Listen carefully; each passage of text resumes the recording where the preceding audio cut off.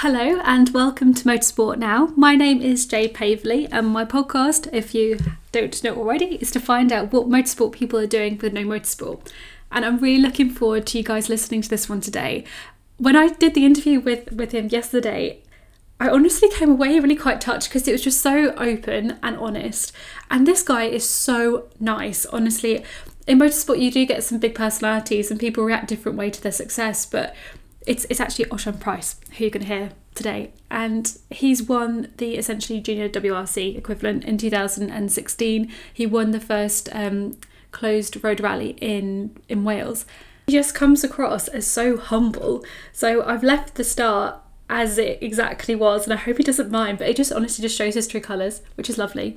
So without further ado, here is Osian Price. Okay, we're recording now, so if you could just introduce yourself first, that'd be great. I'm Osian Price. And you got to give me a bit.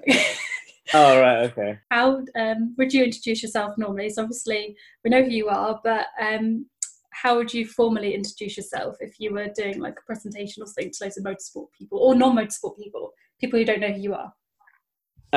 I'm Osian Price. Many will know me from the British Rally Championship. Former winner of the Drive DMAC trophy in 2016. And a builder. Spot on. So the building is the family business? It is, yeah, a family business that I've worked in for a number of years. So it's been going for nearly 30 years now. So yeah, proud to be a part of it. Oh, fantastic. So you're just waiting to bump your dad off like I am with my family business? Not quite. I've got my granddad as well in the way. So oh, no. there's three generations. So there's enough going on for three of us to be there, to be fair. Clearly a very hard-working family then. But in terms of rallying, so what were you supposed to be doing in 2020, or how was it going until everything stopped? Well, 2020 was kind of a quiet year, which was well, that's what it looked like. Then 2 weeks before the start of the British Championship, I kind of pulled something together just to do the Cambrian. I had to find a car, I had to find a co-driver, and it all came together very last minute, and we kind of thought we'd do it on a round-by-round basis. We did have some plans sort of tail end of last year to do some World Championship stuff. They didn't quite sort of come to the table with, what was going to sort of be the ideal plan for me. So we had to scrap that plan and just go back to the drawing board, hence my my plan to sort of do the British Championship. So there's going to be a full assault on the British, as I said, on a round-by-round basis, and then fit in sort of my favourite events, really, throughout the year, like Rally by Ceredigion, which I won last year. It would have been nice to go back there. So we're still waiting on that, see if that will run, and it'd be nice to see that run this year. And hopefully that'll be the next event for us if things sort of, go a bit quieter. So, yeah. And what car was that going to be? It was going to be in a Volkswagen Polo this year. We tried with the Hyundai on the Cambrian. We were actually in West Cork when, which is the second round of the British, when the event got cancelled because of the coronavirus. No, what a shame. I actually haven't driven the Volkswagen yet, apart from in and out of the workshop. So there's kind of a bit of unfinished or a big unknown there, really, as such. So I don't really know what the car's like. So I've got a lot of waiting to do before I get in the car again, I suppose. And how was the Cambrian for you? Did you enjoy that event? The Cambrian was a rush, to be honest. I didn't really enjoy it up until the time that I got in the car.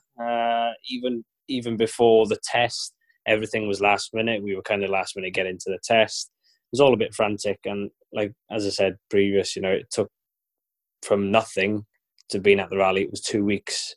Pulled a couple of sponsors together just to help me out just for that event.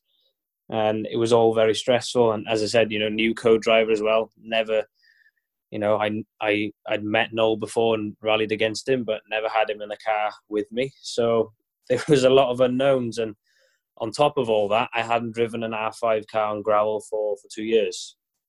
So a lot of things to go back to. But yeah, the rally went really well. I think we approached it the right way, which was, just do our own thing.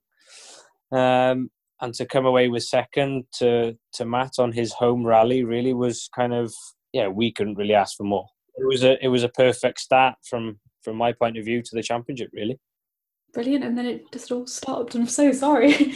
But in terms of how are you trying to keep yourself kind of focused, and how are you getting yourself kind of ready for when you do start again? It's quite difficult, to be honest, because, everybody's in the same situation. But there's just so much unknown. We don't know how long we're going to be off for. We're concentrating now. Ypres is supposed to be our next event, but we're still waiting for confirmation whether it will run or not. So it's very difficult to plan for an event which might not happen or might happen. And, for somebody like me who's basically finding sponsors, doing all the prep, the organisation, everything on my own. I'm just one person, where maybe somebody with a budget already allocated for the year can sort of forget about the sponsorship side of things and just, do their fitness and preparation from that side of things. But it's very difficult for me now to try and approach businesses after this difficult time of obviously people and companies being closed down. So it's a bit of an uncertain time for me as well. So I just been keeping busy with work. So and just wait and see until we get the next answer from the championship organisers. Yeah, that's all we can do, really. I think it is difficult because, again, I feel like yourself, really. I was, trying to get some more sponsors on board before this all happened, and now you kind of feel like, can you ask for money? Like, is it kind of crossed the line? But yeah, it's something we've got to work on when we get back to it. But just kind of going to something you said about navigators. It was your first time with Noel. Who are you going to use for the rest of the season when things get back up and running? Yeah, Noel will be back alongside once things pick up. So he did a real good job on the first round, and to be fair, he had a bit of a tricky situation where I really wanted to do well. So he had sort of big shoes to fill, really, and he sort of exceeded my expectation of him, really. Not that I didn't think highly of him, but for somebody to do that on such a high status event, a bit of pressure on me and us both to do well. And yeah, we really got on as well. Can I ask a cheeky question as well? Hopefully I haven't got it wrong. Go on. Is your girlfriend, does she navigate? She does, yeah. Jess has actually navigated for me twice now. How did you find that?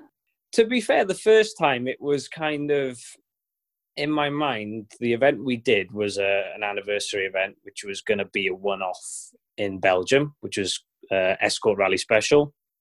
We went there with a car that I'd driven before, and it's something that a car that I really enjoyed driving. It was an RS 1800 Ford Escort. So I just wanted to go and have fun on a different rally, and Jess come along, and she hadn't really done a lot of pace note writing at all at that point. So she was completely in the deep end and completely chilled out about it.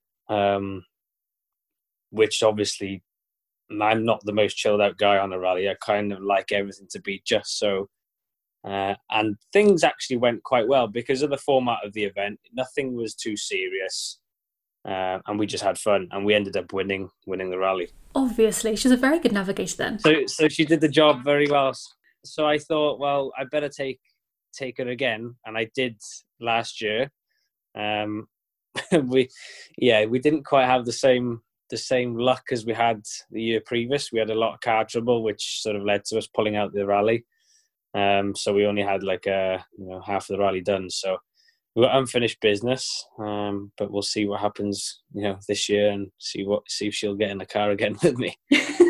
Well, at least you didn't. Yeah. Well, at least it was just mechanical. You didn't do anything silly, so that's the main thing. No, I wouldn't have. I don't think I could live with myself if I hit that car or damaged it, because if it's not my own car, but if I ever won the lottery, I'd probably buy it. I thought you were going to say because she was in the car with me. I couldn't. No. I was more worried about the car. It's too valuable. You're such a motorsport bloke, aren't you? That's so funny. And then you did say about obviously you really enjoy driving that car, but what's your favourite car that you've competed in?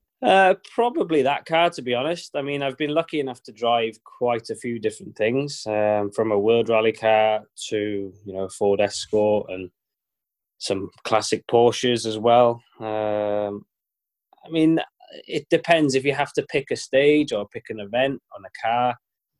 You have a specific car, but an all-round car, an all-round favourite is probably the Ford Escort Mark II, just because it's a car that's quite close to my heart, and I've had quite a good success rate in the amount of rallies I've done with them. So, and it's just a good crowd pleaser as well, and it always puts a smile on your face wherever you go. Definitely, yeah. If you think rally, you've got to think of those. And in terms, obviously, you've done really well throughout the whole of your motorsport career, but what would you say personally is your best achievement? What have you been really proud of doing?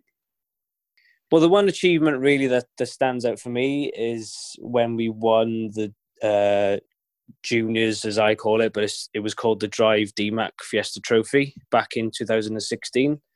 It's now called the Junior WRC, but back then it was sponsored and backed by DMAC.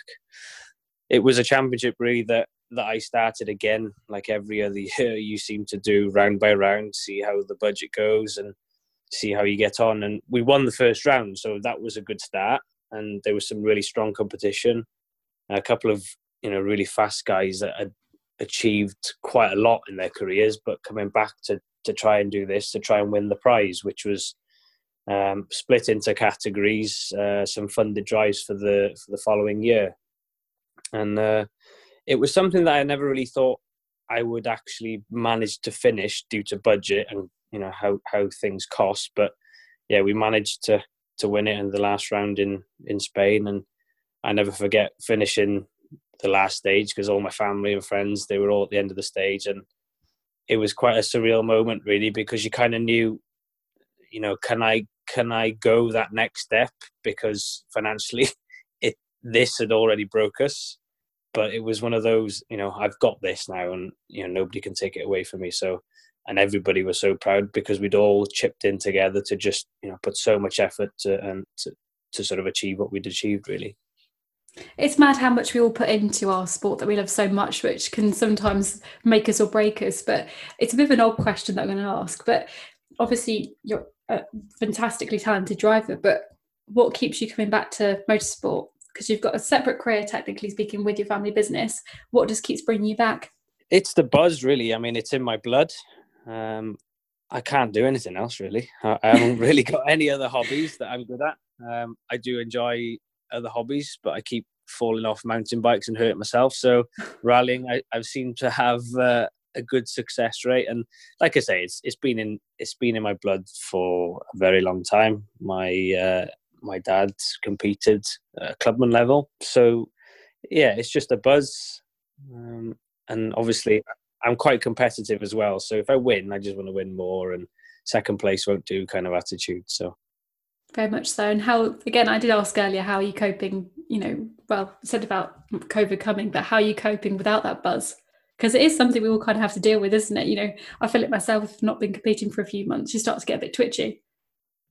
Yeah, like I say, it's an unknown. If you kind of said, right, in 3 weeks' time, the sport and rallying will continue, you kind of got something to look forward to. But at the minute, you kind of living just day by day, living in hope. And I'm quite lucky, I suppose, in some ways, that my family business and we've been able to work with, obviously, social distancing measures. But a lot of people are not able to do that, and they're stuck at home wondering what to do and looking at four walls. So yeah, I mean, there's plenty for me to think about from a business point of view, but I'm getting to the point now I could do with a break and a bit of a, let the steam off and do a rally. So yeah, it's just the same for everyone, I guess. Okay, so going back, where was your first rally, and can you remember it well? This is back a while now. So this was back in 2009 in Latvia. I actually started rallying before I was 17. So I started when I was 16. I can't remember the name of the rally. I know it's got a funny pronunciation that I won't even try to pronounce. But it was a rally out there. It's like a national rally, which is kind of an equivalent to a BTRDA event here in the UK. 45 miles. It didn't go well. We were using a Renault Clio that we'd had a sort of trouble test with it beforehand. And obviously me being the 16-year-old that they thought that knew nothing, I wasn't happy with a few things with the car because I couldn't really keep it on the road. And then they solved the issues after actually finding out that I was right, which was a bit of a surprise. And then later in the event, I think the fuel pump went, and that was that, like a couple of stages from home. So I didn't actually get the chance to finish my first ever rally, which was a bit of a disappointment. Oh no, sorry about that. That's annoying. But as soon as you've done that first rally, you've crossed that hurdle then, and there's no turning back. Can I ask you about Poland? Yeah. Did you have a bit of an off there? We had quite a big accident in Poland, yeah. 2017. So this event was my first prize drive after winning the Drive DMAC trophy the year previous. It had rained heavily for days and days before the event, but I had done the event a year previously when it was scorching sun, one of the hottest rallies I've done. And stepping up into an R5 car, which wasn't unfamiliar to me at all, as I was running one in the British Championship, actually just the week before. It was the first proper stage of the rally. We'd done a super special the night before. I knew the stage, really well. There was, nothing really tricky about it, but we just got caught out on a fast sort of right, left, right. And as I braked, there was just something sort of water rising, and it was really, really slippy. And, the rain was horrendous. Car snapped sideways.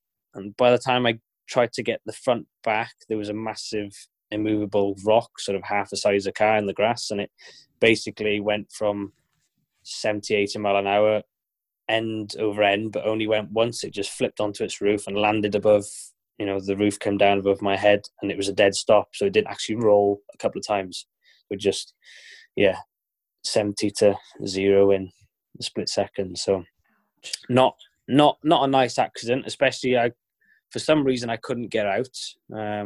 Dale managed to get out okay, his side, because his side was kind of undamaged, but my side was quite squashed, and all the roof was pushed over and had come down past my crash helmet, so it'd come down quite far. And obviously just the sheer panic of never really been upside down before. I'd rolled once before, but never actually come to stop on my roof, so that was kind of a new experience in itself. And I remember shortly afterwards, it was obviously raining heavily. We had no jackets because my jacket had actually been cut up into pieces from being bounced down the road. No. Yeah, and I remember ringing my family, who a couple of them were on the event, and I remember just my back and my neck sort of getting really tense, and I thought, here we go, this isn't good. We got checked out by the doctor and FIA doctor, and they were happy, so that was that. But it was just the next sort of 4, 5, 6 months really. Even though that I was still doing events, I was in pain every day, and from various trips back and forth to a chiropractor and a doctor, I'd basically compressed all my vertebrae in my back. So slowly I was sort of trying to release that. Obviously when something moves that quickly, then there's a lot of inflammation in your back, and it took at least 6 months to put it right again. And I never forget the day when it did come right. I was actually doing a test day with a sponsor and his son, first time on gravel. And the day before, I'd had a session with a chiropractor, and he said, "You're doing really well." And then the next day we did this test session. First run, I was a passenger, and we rolled. No. and yeah, rolled. And I remember thinking, and I felt my back go again. Oh, So that was that then, and I was in pain then, sort of on and off for a couple of weeks until everything came back properly. But it's a bit of a funny one, really. Wasn't a really good time for me in many different ways. I wish I could have had a bit more help, really, to recover, and just some people just to support me along the way would have been, a big help. Like when unfortunately, I broke my shoulder not far off this time last year, and I recovered within 6 weeks just because I had the help of the right people, the right people around me, and that's how it went. But unfortunately, when you haven't got the right people around you, it does take a long time. obviously, everyone in the team is important when it comes to rallying, but it's times like those everyone needs to pull together. And if you haven't got a functioning driver, then it's not going to work, is it? No, and it kind of got on. The year sort of dropped off as well after Poland. We actually did an event the weekend after, which was the Nicky Grist stages. So we were back into another car and another round of the British Championship. How did you cope with the pain though? Did you have support on you? Like, how did you? It was you just adrenaline carries you through it, really. I mean, I was at this point. I didn't go back to work because of obviously in work, manual labour, I wasn't really able to work. But I was okay, physically fit by the doctors to drive and everything. It was just pain more than anything from physical work.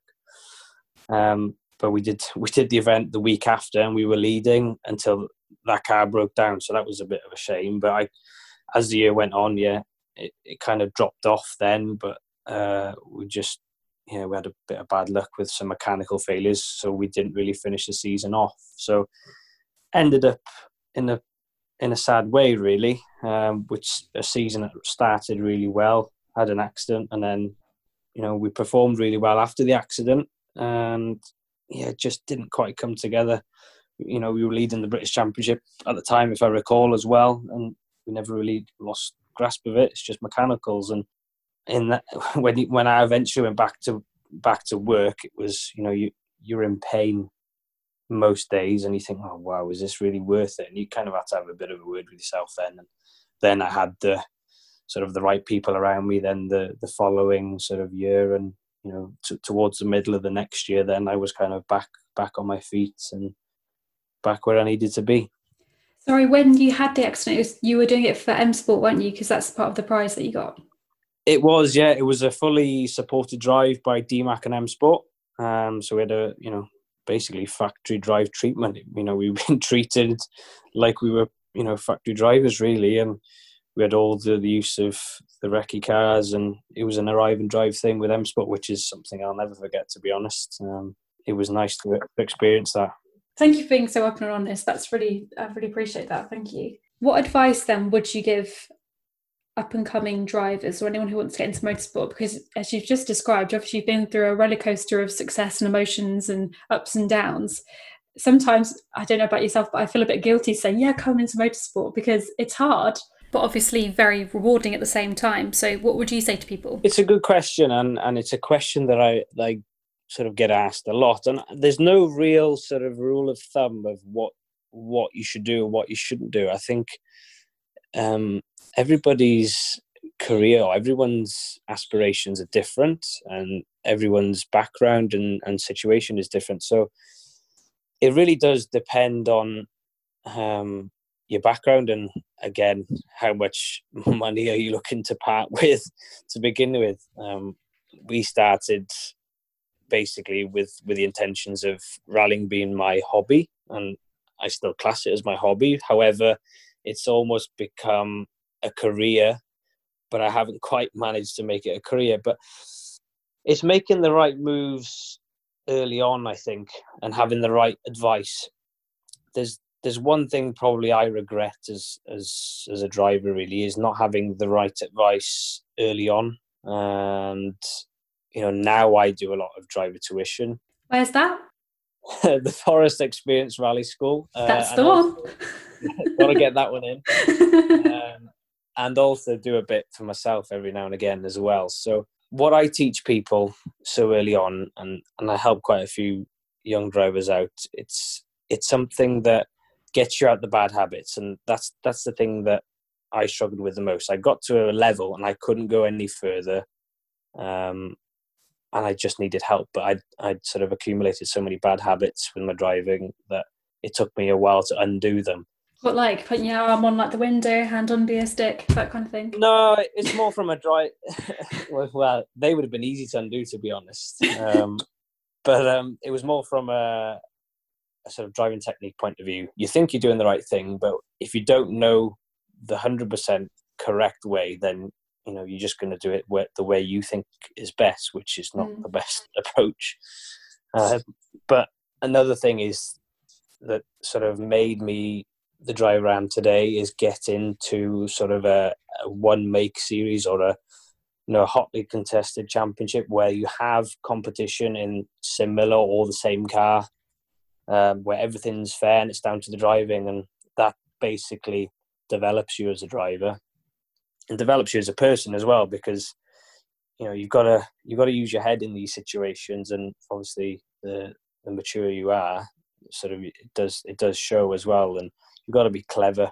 But again, everybody's situation is different. I kind of by that point knew roughly where I'd like to go, and gave it a go, and one make championships were the way forward, and I still swear by them to this day. And here's a question that I've asked everyone so far: who inspires you? Like, who's your idol? I suppose I've had two really. Colin McRae and Richard Burns.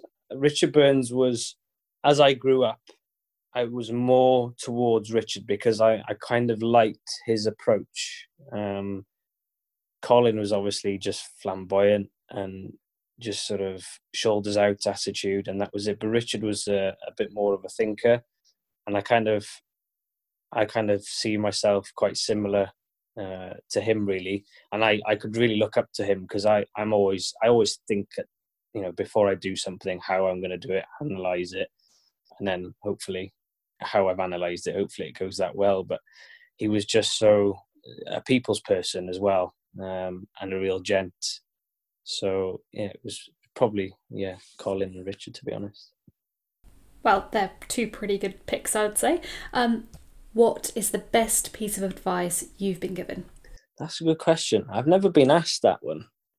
I've never really been asked that question, so that's quite an interesting one.